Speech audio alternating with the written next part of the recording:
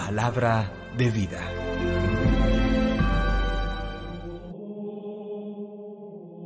De la carta del apóstol San Pablo a los Efesios, capítulo 5, versículos 21 al 33. Hermanos, sean sumisos unos a otros en el temor de Cristo. Las mujeres a sus maridos como al Señor, porque el marido es cabeza de la mujer, como Cristo es cabeza de la iglesia. Él, que es el Salvador del cuerpo, como la iglesia se somete a Cristo, así también las mujeres a sus maridos en todo. Maridos, amen a sus mujeres como Cristo amó a su iglesia.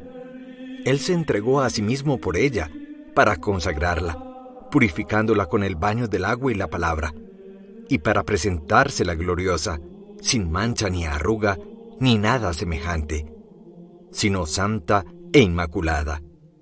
Así, deben también los maridos amar a sus mujeres como cuerpos suyos que son.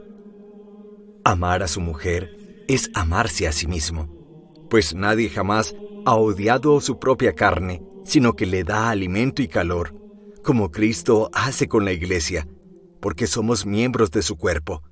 Por eso dejará el hombre a su padre y a su madre, y se unirá a su mujer, y serán los dos una sola carne.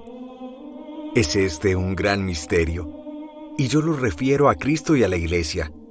En una palabra, que cada uno de ustedes ame a su mujer como a sí mismo, y que la mujer respete al marido. Palabra de Dios. Te alabamos, Señor. Salmo 128. Dichosos los que temen al Señor. Dichoso el que teme al Señor y sigue sus caminos. Comerás del fruto de tu trabajo. Serás dichoso, te irá bien. Dichosos los que temen al Señor. Tu mujer como parra fecunda en medio de tu casa. Tus hijos como renuevos de olivo alrededor de tu mesa. Dichosos los que temen al Señor. Esta es la bendición del hombre que teme al Señor. Que el Señor te bendiga desde Sión, que veas la prosperidad de Jerusalén todos los días de tu vida. Dichosos los que temen al Señor. Del Santo Evangelio según San Lucas, capítulo 13, versículos 18 al 21. En aquel tiempo decía Jesús: ¿A qué es semejante el reino de Dios? ¿O a qué lo compararé? Es semejante a un grano de mostaza que un hombre toma y siembra en su huerto. Creció, se hizo un árbol, y los pájaros del cielo anidaron en sus ramas. Y dijo de nuevo: ¿En qué compararé el reino de Dios? Es semejante a la levadura que una mujer tomó y metió en 3 medidas de harina, hasta que todo fermentó. Palabra del Señor. Gloria a ti, Señor Jesús. Son numerosas las referencias evangélicas que nos hablan de cómo es el actuar de Dios, la lógica de Dios, la construcción del reino de Dios a partir de sencillas imágenes muy propias de la realidad campesina, la realidad de agricultores en tiempos de Jesús. Hoy el Evangelio nos presenta 2 imágenes preciosas, hablando de lo que es el reino de los cielos. La primera nos presenta la más pequeña e insignificante de todas las semillas en el reino vegetal. Hablamos de la mostaza, y Jesús nos dice que el reinar de Dios se parece a esa semilla sembrada silenciosa y discretamente en un huerto, pero llamada a crecer como un arbusto y a dar vida. Así es el actuar de Dios, discreto, aparentemente insignificante y pequeño, pero con un gran poder de ir creciendo y luego alojar vida en su seno, como lo hace el arbusto de la mostaza, alojando los pajarillos que pueden encontrar nido en el árbol. Descubramos nosotros que la lógica de Dios va en contravía de la lógica de los hombres, tan dados a lo espectacular, a lo suntuoso, a lo que descresta, a lo que deslumbra. La lógica de Dios se manifiesta siempre en lo pequeño, en lo simple, en lo cotidiano.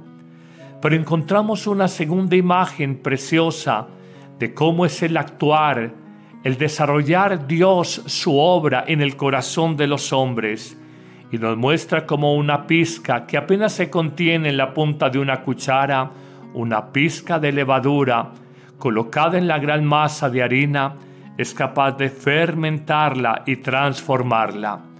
Nos quiere indicar esta imagen evangélica muy de la cotidianidad de los hogares judíos hace 2000 años, cómo en la sencillez, en la simplicidad, en la pequeñez, en la poca cantidad de una levadura, hay un poder inmenso de transformación del hombre, de renovación de la sociedad. Volvemos en la misma línea de la imagen de la semilla de mostaza a descubrir que a veces nos sentimos demasiado pequeños frente al mundo, tan dado al ruido, tan dado a las imágenes, tan dado a mostrar su poder. Y el Señor nos dice sencillamente: no te dejes engañar por la falsa dinámica del mundo. En el silencio de la semilla que crece bajo tierra, en la simplicidad de la pizca de levadura que transforma la gran masa de harina, Dios va obrando y haciendo nuevas todas las cosas, haciendo nuevos los corazones. Señor, que yo descubra tu presencia en detalles muy simples de mi vida diaria. A veces estamos tan acostumbrados a lo cotidiano, un amanecer, la lluvia, la sonrisa de un hijo cuando llegas a casa, el abrazo a tu esposa, te parece algo tan cotidiano. Aprende a descubrir en estos actos sencillos cómo la obra de Dios va obrando, va actuando en tu corazón y en el corazón de los hombres. Que el Señor te bendiga en este día, en el nombre del Padre, y del Hijo, y del Espíritu Santo. Amén. A ti te digo, levántate. Lucas 7:14. Misión de vida. En octubre celebramos el mes de las misiones. ¿Cuál es tu misión en la vida? ¿Qué te ha impedido realizar el proyecto de Dios sobre tu existencia? El mundo se levanta de la pandemia global y de la crisis humana, social y económica. A ti te digo, levántate. Es la exhortación de Jesús, el Hijo de Dios, a todo el que se siente solo, caído, deprimido, sin ánimo. Vive con nosotros esta nueva temporada de octubre, los días lunes, miércoles y viernes a las 9 de la mañana, en vivo, con el Padre Carlos Yepes, por nuestros canales de YouTube y Facebook, porque el plan de Dios sobre ti no es que estés caído. ¡Levántate! ¡Te esperamos!